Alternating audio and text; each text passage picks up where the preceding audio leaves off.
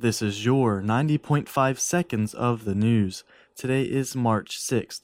It will be very breezy today with gusts up to 33 miles per hour. The high will be near 54 and the low around 35. Renovations to the women's quad could be held up now after a vote by the State Budget and Control Board to approve them was delayed Tuesday.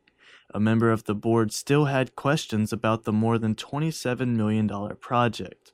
USC requested to push back the vote to approve the $34 million bond to pay for the project, potentially causing issues. The State Budget Board is not scheduled to meet until May 7th.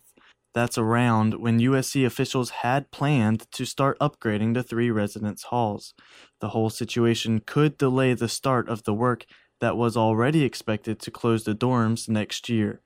Captain America, dressed in more than 3,000 red, white, and blue condoms, took home top prize Tuesday at the annual Project Condom competition.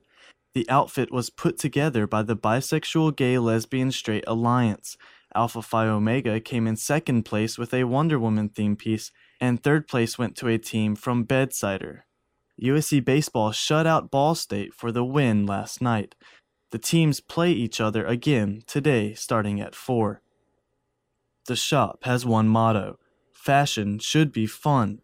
Read all about the Forest Acres boutique Ivy and Leo, as well as all of the full news and sports stories. Find exclusive videos and even more at dailygamecock.com. Paul Kritzman, 90.5 seconds of the news.